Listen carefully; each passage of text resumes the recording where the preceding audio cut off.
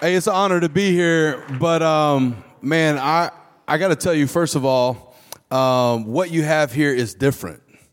The fact that we're not just here in a chapel, that it's not just, oh, I'm going to check the box and I'm going to go to class, but that God's presence is actually here, that you're actually seeking his face this morning, that when we sing Father, Son, and Holy Ghost, that we know and recognize that he's here in this place. And that's a gift that we have. I want to honor, first of all, Pastor Josh. He gave me the best intro that someone can give you is that they're your friend. And you will recognize that as life goes on, it is one of the most limited qualities and resources that we face in our society today, which is a true friend. They did a recent study and found that the average American has approximately 4 friends. That means there are some people with a lot less. Maybe a few of you have a lot more. But I'm thankful for not just a quantity, but quality of somebody who is not only a prolific preacher and pastor, a great leader, but a person who walks with character and integrity. Would you help me honor your pastor this morning?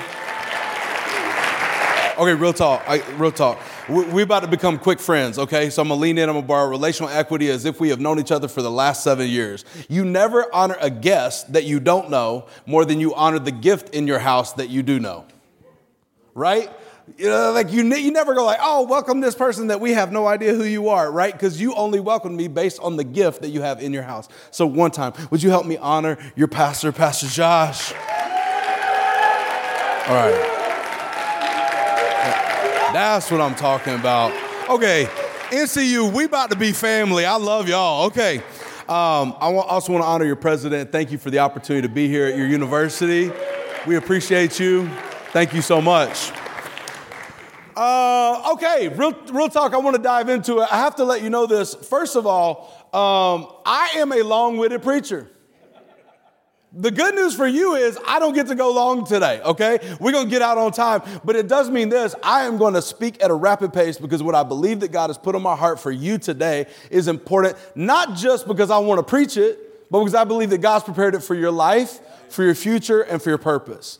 I'm excited. My travel companion, my partner for life, my do or die, my rib, the love of my life. She's been the love of my life for 16 years. She didn't know it except for about 14 years. But she's my best friend. My wife's with me. And then we have 2 products of our passion, our sons, Braxton and Grayson.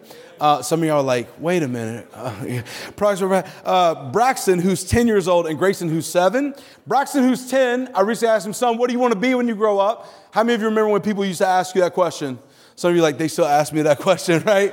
Now it's like, what is your major in, right?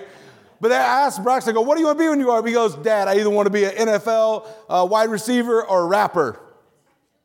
Cool, bro. I'm glad you enjoy what Dad does for a living, right? But then my youngest son, Grayson, he's 7. He goes, Dad, I know what I want to be when I grow up. I was like, okay, tell me. He's like, I want to be a pastor. I was like, oh, yes, sir. Or a UFC fighter. My dude, okay. And he's like, I got to pick. I was like, no, you don't. I was like, do both. Knock them out and then raise them from the dead. You can do both of them, bro. You just go for it, right? But I noticed with my youngest son, Grayson, that he is a lot like his father. That he has a little bit of what we call raw passion in our house. Anger sometimes, right? Like some of y'all know, we're going to be best friends from get-go because you go, oh, I got a little bit of a hot temper. Like I run a little bit hot. Or people just say you're a passionate person or you have a lot of energy, right? And you're like, no one's told me that. They may be scared to, right? But there's something about this passion, this raw energy and anger that if we're not careful, we get sedated to the fact that it's still not scripturally prioritized or prescribed for our soul. As a matter of fact, it says this in Ephesians. It says in Ephesians chapter 4 and verse 31, it said, get rid of all bitterness, rage, and anger. Get rid of all bitterness, rage, and anger, brawling, slander, along with every form of malice. Paul, the writer to the church of Ephesus, is saying, along with murder, get rid of... church I grew up in, when the pastor stops talking, it's not because he forgot the words, he wants you to talk. So if it's malice and anger, I'll tell you the word, right? Malice and... Oh, we're going to have church now, okay? So malice and anger. Now, this falls in line with what the Gospel of John says that Jesus proclaimed that he came to do. He said that thief comes to steal, kill, and Some of y'all know your Bible. Still kill and destroy. But he said, I've come to give you life and life to the...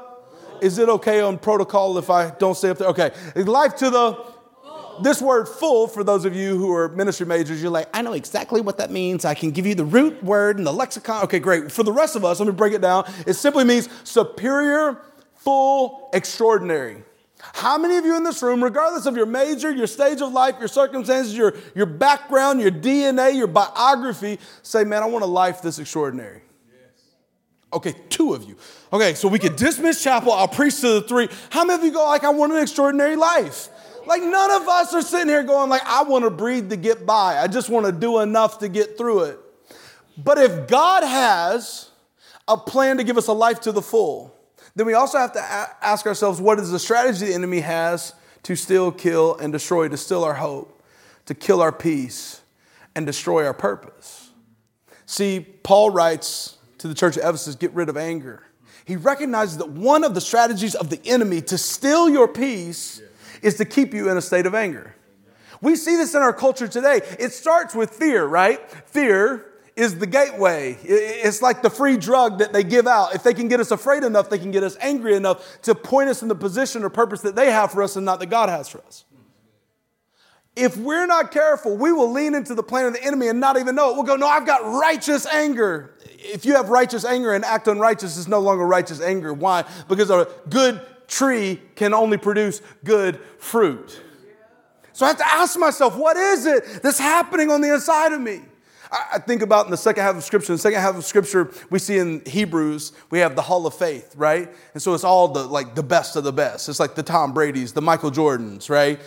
Real quick, we could just settle this fact that the GOAT in basketball will forever be. All right. It was great being with y'all. Appreciate you. Just cast that out right now. Okay, no.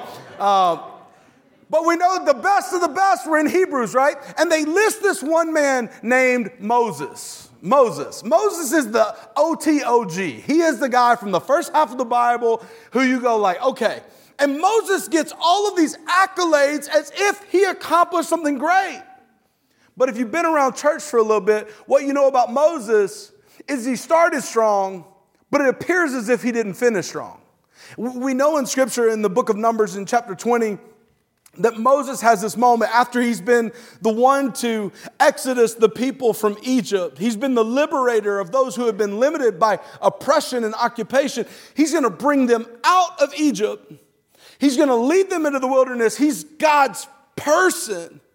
And in one moment, he gets mad. He gets angry. He strikes a rock, and now he can't enter the promised land. His entire purpose seems to be thwarted because he had one moment of anger, one moment of lapsed judgment or purpose. It's as if today Moses would lean in from the halls of heaven and go, hey, just a minute. I want you to have a moment to think about what you feel about before you go about doing something that you cannot undo. What would it like for us today? It's not an easy topic to preach and amen on. If I wanted that, I'd talk about the 4 friends who carried the paralyzed man on a mat to Jesus, and we would preach on that. I would talk about Peter, who was the rock. Today, what I want to do is give you seed for your soul. Something that could wreck your life is anger.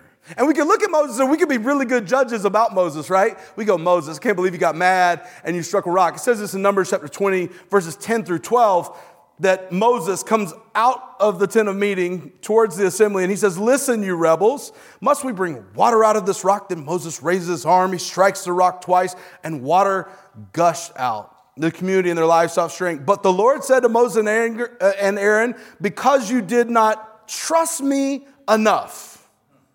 Because you did not what? Trust me. Because you didn't trust me. No, James, he was angry. No. The fruit of not trusting God caused the fruit of anger in his life. It goes, because of that, you will not bring this community into the land that I will give them. How many of you are on board to go, yeah, Moses messed up? Anybody? Yeah. Now, I gave you that, but now let me give you a little context at why Moses is so angry, because a lot of times we recognize the action, but we don't see the root of what happened. It says in Numbers chapter 20 and verse 1, in the first month, the whole Israelite community arrived at the desert of Zin, and they stayed at Kadesh. There who died? Okay, real quick, somebody who's like, JBQ master champion. Who's Miriam? Moses' sister dies just 10 verses before Moses is angry. Wait, hold on. Now, how many of you are starting to be moved with compassion for a little bit? Wait, no, Moses is probably doing what we would know as the 7 stages of grief. Anger is a symptom of the grief, the loss that Moses feels. Moses is trapped in this moment of feeling lost. And you go, well, I know what happened, right? This Israelite community that he had sacrificed for left the palace of Pharaoh where he was groomed and perfumed to be a prince. He left that and he led them out. Surely they get together and they're like, hey, we're going to do a potluck for you. We're going to have like a meal train. We're going to take care of you, right? That's what you do for your people. It's not what happens with Moses. It says in the verses to follow that not only does she die, but the response is interesting. The response to the people in verse number 2. In verse 1, who dies? In verse number 2, now there was no water for the community, and the people gathered in opposition. This is almost as if they're rebelling. They're about to take over. It's a coup against Moses and Aaron. Verse number 1, your sister dies. Verse number 2, hey man, we ain't got no water to drink. You're a horrible leader. No time to wait and see what Moses is going through. No compassion for the leader. No, my viewpoint is limited by the resources that are limited. I have no water. I feel weak. I'll respond. Both groups of people are dealing with pain and circumstances. A lot of you now go, hey man, how many of you, just being honest, you go, man, Moses should get a pass now. Go ahead, raise your hand. Yeah, he's going through something. I want to give you this line today because I think it may help you for the rest of your life and not just in anger. Reasons do not remove responsibility. I'm going to say it again. Slow and not preach it. Take a moment and teach it. Reasons do not remove responsibility. My reasons are important. My reasons can help me have understanding. My reasons do not remove the responsibility of the action or the consequence in my life. I remember the first time that I felt a little out of place in my life. I told you I'm a little bit of a hothead. A little bit. Like I always tell people I'm holy and hood. I'll lay hands and throw hands, right? What does throw hands mean? First time I felt a little out of place, first grade. First grade, I was growing up in this rural community. I think we had like a flashing red light, and it was like where they would tip cows over when they fell asleep, right? And I remember in the second half of first grade, they pulled me out of my class, and when everybody else would go to recess, the playground, go do their thing, they would put me in this room. They put headphones on my head, and they would, I hope you're okay up there. They put headphones on my head, and they would have me start reading stuff, and I couldn't figure out what was going on. And what was happening, I only understood years later, was they had discovered that there was a speech issue that I had. There was an audiological issue between my hearing and my speech. I had a speech impediment, a stuttering issue. As a matter of fact, you probably heard it come out once or twice today. And I knew that first grade, something's different about me. I'm just not like everybody else. In fourth grade, I'll never forget, I had transitioned schools. And when you know you don't fit in, you find a way to stand out, right? So you're like, oh, I can't play by the same rules as everybody else, so I'll find another set of rules and I'll win at that game. So I did. I became the class clown. Oh, I was funny. I'm talking about like fourth grade. I would say like Kevin Hart level funny for a fourth grader, okay? Like I was good, right? And no lie, at fourth grade, I thought I was killing the game. Like friends are laughing. I felt liked by a group of people, and I'll never forget, we had to pull cards. And most kids' cards went green, yellow, red. Mine went like green, yellow, blue, purple, chartreuse, turquoise, teal, red, because I had issues, right? And one day I pulled the last card, and I won't tell you the name of the teacher to protect the guilty, but I remember I had this teacher, and she said, James Powell, you talk too much, you'll never amount to anything. Yeah, I was really mad at Miss Langner too, and frustrated. But here was the reality of it. It was another stamp to remind me that I was different than everybody, that I didn't look like everybody or talk like everybody. That was fourth grade. From the ages of 10 to 12, I was emotionally, verbally, sexually, and physically abused. Some of that happened at the hands of people in church. This caused anger within me. By the time I was 17, my anger had turned into a place that I'm now kicked out of my house. I'm homeless. I'm living out of the back of a Ford Explorer. I'm abusing alcohol and prescription drugs. My anger, my rage was, I don't fit in. I feel unworthy. I didn't have the words like anxiety or depression. Here's the word I had to define my life. I felt discardable. Discardable. I mean, God did a work. Listen, it's too long of a story to tell, but it took one man knocking on the back of my window, inviting me to live in their house that got me back on the path of God's purpose for my life. But the anger didn't go away just because the purpose resumed. So I found myself just probably 4 or 5 years ago, my wife coming to me and she goes, babe, I love you. I love you so much. Your anger has become a roller coaster for our family. Like, I'm not angry. No, I didn't really. She was right. Because what we think is, I'll just point anger in the right direction. But good fruit comes from a good tree. I had to go back and start digging up some roots. Why? Because reasons do not remove responsibility. I want to give you real rapid succession today. A couple of points from Moses' life that I think if he was going to challenge us today to get rid of our big mad and trade it in for big love, here's what he would say. Number one, stop listening to your critics and start listening to your Creator. Stop listening to your critics and start listening to your Creator. Listen, Miss Langner wasn't the loudest critic in my life. The abusers were not the loudest critic in my life. What became the loudest critic in my life that would live on far past the harm they did was myself. Moses knows that he has a speech issue. Moses faced this before God ever called him. He knew that he has a speech issue. And then God calls him. He goes, no, I can't do it. I'm not good verbally. And God says, tell them I am sends you. But in Numbers chapter 20, verses 3 through 5, what we find is they say there's no water to drink, but they make a very important accusation. They said, why did you bring us up out of Egypt? Why did who?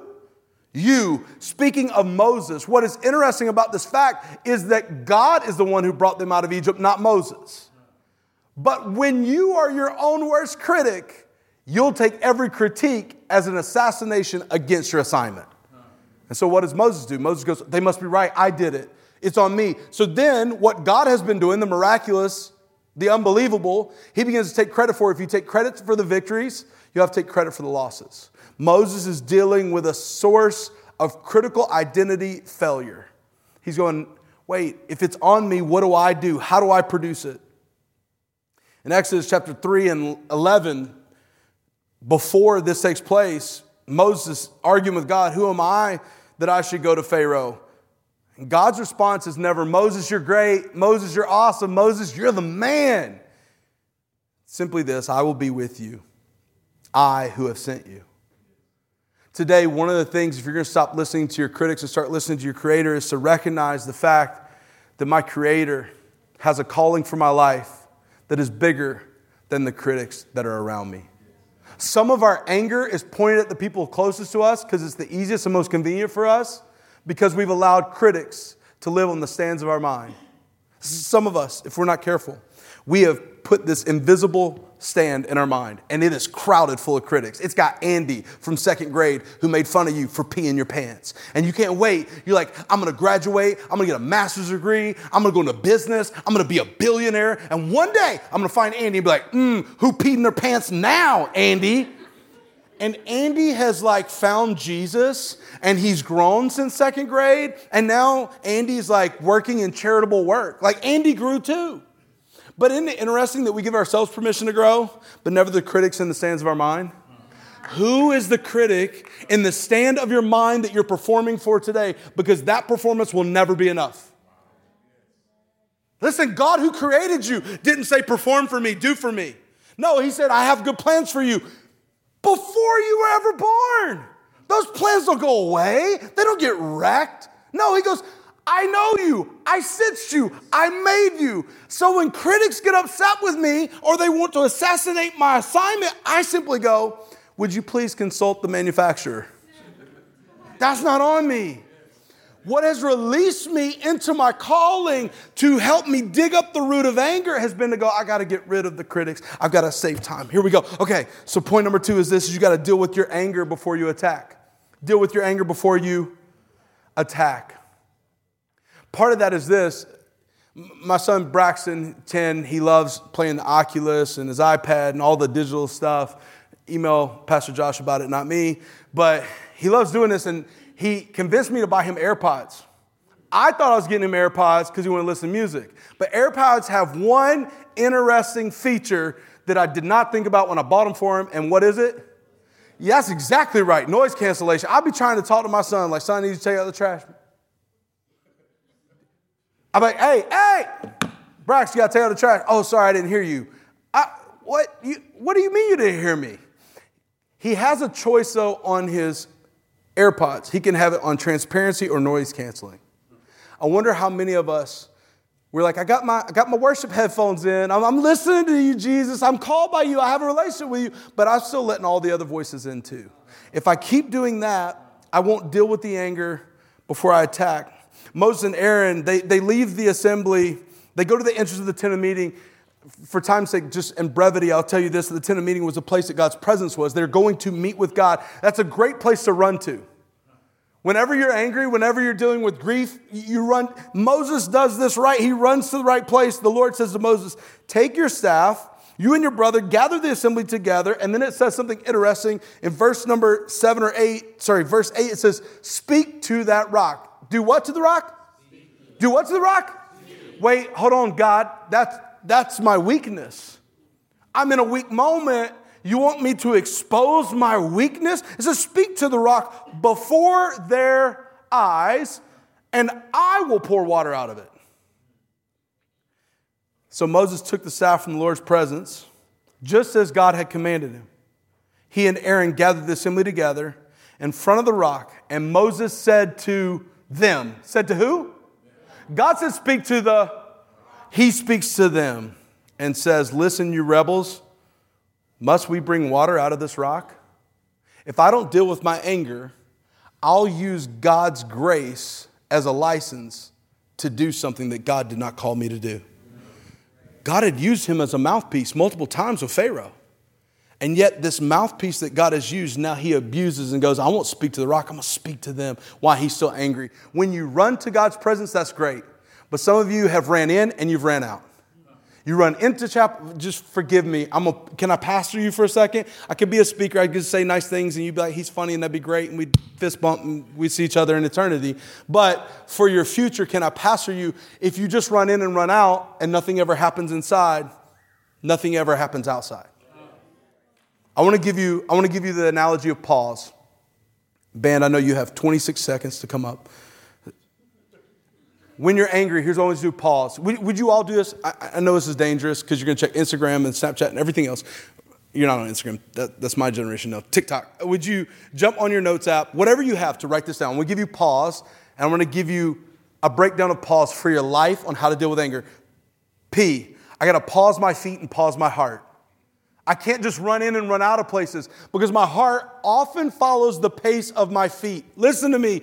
My heart follows the pace of my feet. If I'm not careful, I will run at people when I need to pause my feet and my heart with people. A, I need to ask God for patience. Ask God for what? Patience. The patience is to do something in me. You is understand what's happening in me. As I begin to look at the anger in my life, I wasn't angry about the person who cut me off in traffic. I wasn't angry about the person who made me feel less than. It was a discarded mentality and seed that had been planted in my life that kept yielding a fruit of anger at everyone else around me. When I stop and understand what's happening in me, I allow God to begin to come in and to heal the broken places. S, stay close to God. Moses did everything right except the S. Some of y'all just need to stay a little bit longer.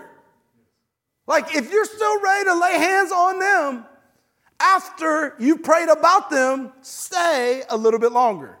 It's really hard to cuss somebody out and listen to worship music at the same time.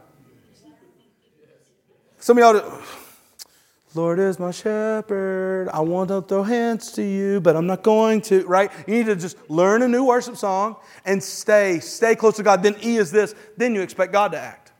If Moses would have had the humility to not take it in his own hands, he would have expected God to act. And when God acts, people respond. When God acts, people respond. Number 3 is simply this. It's my last point. Is choose devotion over emotion. Choose devotion over emotion. It sounds like Dr. Seussish, right? Like, choose devotion over emotion. Here's what I mean. If I'm committed to something, consecrated to something, it's different than if I just like it or feel it or don't. The difference in devotion and emotion is the difference in me coming to chapel and entering into worship or not based on my circumstances. It's the difference in going like, I feel it or don't. In a generation where you are constantly being pumped with the message of follow your heart, follow your gut. No. Your feelings are a great guide. They are a horrible God. They will use you, abuse you, and then leave you behind. The emotion will be gone and you'll ask yourself, why did I say that? Why did I do that? I didn't mean it that way. Why? Because you didn't have a moment to allow God to come in. It looks like Moses' life is done. It looks like if you put it all together, you go, dude, you just gave us a great example on how anger wrecks your life, but he was God's guy and God gave up on him because of one moment of anger. So that's the message you came to NCU all the way from Denver so you could tell us if you get angry, God's going to ditch you. No. The Old Testament ends Moses' story by saying that God covered him in the desert. And you could go, that's God's grace that covered him. No, he's sitting in the promised land. That still feels a little shortchanged to me. Like 40 years in the wilderness with a bunch of complaining, griping, mumbling people. Some of you are like, I can't do a semester with my roommate like that, right? Don't look at him right now. I saw you look, ma'am. Just don't look. Just look down the road. Wow. God, I thank you for peace. I was struggling over this topic. I was wrestling with the tension of the text. And God took me to the second half of Scripture. In the second half of Scripture in the Gospel of Matthew, something interesting takes place. There's the Mount of Transfiguration. The Mount of Transfiguration is where, for the first time in Jesus' life, he's going to show his full divinity inside of his humanity. Not just miracles, not parable, not teacher, not rabbi, not master, but actually God. It says that they go up the Mount of Transfiguration. He takes Peter, James, and John with him. And there, transfigured before them, Jesus shone like the sun, glory. And said, there he was transfigured before them. His face shone like the sun, and his clothes became white as light. Just then appeared before them who? Who? The OG showing up in the NT? This is like your favorite character died season 1. You're in the new season. You're like, they're not even, what? But of all the people that God could have assembled to bring around Jesus to declare his deity, he picked one of them to be Moses. It's interesting when you look geographically, you know where the Mount of Transfiguration actually lies? In what we would quantify and qualify as the Promised Land.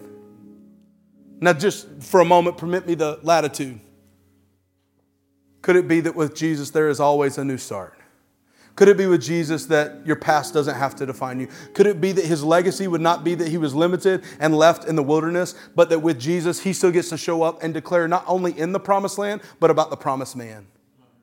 I tell you that to give you hope today. I want you to feel the tension of the text. If you're wrestling with anger because of pain and trauma, you've got reasons today. But my reasons don't give me the right to remove responsibility to model before my 2 sons what a humble, meek, and compassionate man looks like. I had to wrestle up the root of anger. Some of you today, if you're not careful, you've not yet recognized that trauma, pain, and problems of your past are going to percolate into anger. And I'm asking you today to allow God to heal the wound before you wield it. I know we've got to close. You've got class. I'm going to ask you all over this room if you stand with me. Left to right, front to back. I'm going to give you a quick response today. And it's simply this. You're in the room and you go, James, I've got some stuff in my life. I've got problems from my past. I have some pain or some trauma. And today I'm recognizing that some of that stuff's causing anger and breakups and relationships and friendships. And today I need God to do something. I will pray quick, but I'm asking you to stay in God's presence today and allow Him to continue to heal the wound. Heads are bowed, eyes are closed, front to back, left to right, on the floor and upstairs. You're here and you go, okay, James, I'm dealing with some stuff, but I'm going to deal with it before it deals with me. If that's you today, I'm going to count to 3. I'm going to ask you to put your hand up. You can put it down. No one's looking around. Not going to call you out or call you forward. Hands are already going up. 1, 2, 3. Yeah. Wow. God, thank you. I thank you, first of all, for your sweet presence, that your Spirit is gentle with us, comes alongside us to heal us, that you don't cry out in judgment against us for anger today. You call out as a loving Father to bring us close to yourself, to love us, heal, and bind up our wound. You said you're near to the brokenhearted. We think that's only when we're hurt, but you're also near to the brokenhearted and bind up our wounds when it's trauma and it's pain and it's our past. Today, I ask for my friends in this room that today would be the start of the healing process. For some, it will be miraculous and instantaneous. For others, we know that it's a process. God, would you work in us? Would you begin to heal the wounds so we don't pass them on? So that we might live out a legacy that is one of gentleness, meekness, and compassion. God, I thank you for the work that you're beginning today. I pray, Father, by the power of your Spirit, that you would carry it on to your completion. We pray this in the name above every name, the name of our hope and liberating King. In Jesus' name, amen. Amen. I know so many of you have class. If you just give us just a moment. If you don't have class, I'm going to ask you to do this.